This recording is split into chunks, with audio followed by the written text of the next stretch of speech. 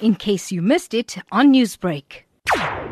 I'll tell you, since yesterday at say 11 o'clock in the morning, Washington time, till today, it feels like it's been the longest year of the week. Hasn't it just? And it's interesting that you say that, Mr. Spector. I've got so much to ask you.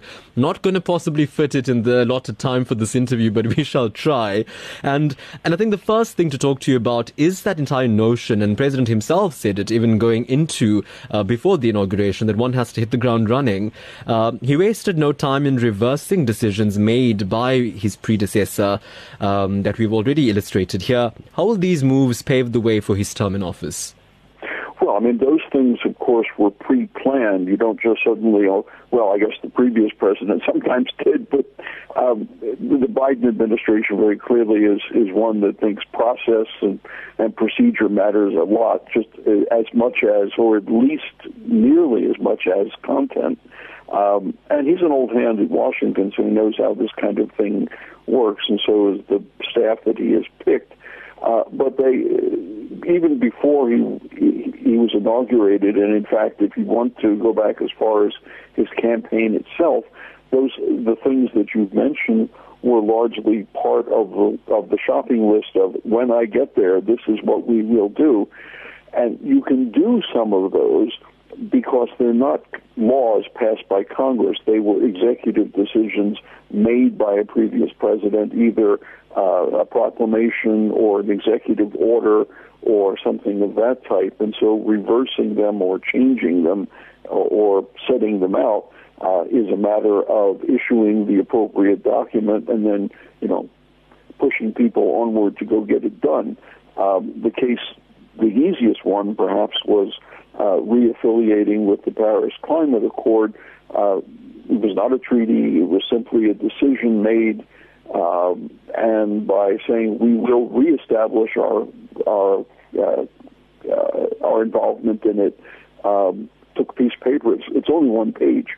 The same is true for the World Health Organization. And the COVID strategic outline, if you watch television, you saw that the newscasters were already holding a printed copy of the strategic plan. That had been worked on by a team for weeks in advance, based on information as specialists they had been accumulating and thinking about for months. So none of this should come as a great shock. It should all come as a, okay. Yeah. It was always in the offing, wasn't it?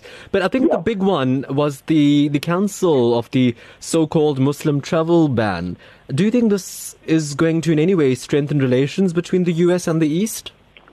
Well, I mean, it's going. If you're an individual applying for a visa, it's going to make your life a little bit less complicated because you still have to go through hoops to get the visa, but there isn't an automatic, sorry, kid, you're out of luck at the end of the process. And it was the kind of thing that was originally put into place in such a, what's the word I'm looking for that isn't obscene? It's such an ad hoc, off-the-cuff, nonchalant, but race baiting or ethnic baiting or something or other baiting style, that just by doing that puts people back on the same footing as they would have been 4.5, 5 years ago.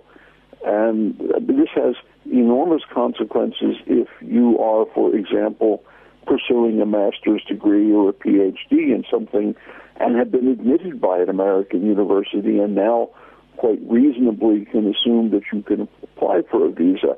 Is it going to single-handedly change the way in which people in pick your country feel about the U.S.? Well, absent a whole range of things, probably not. But it was designed really to be something of a stick in the eye against people anyway.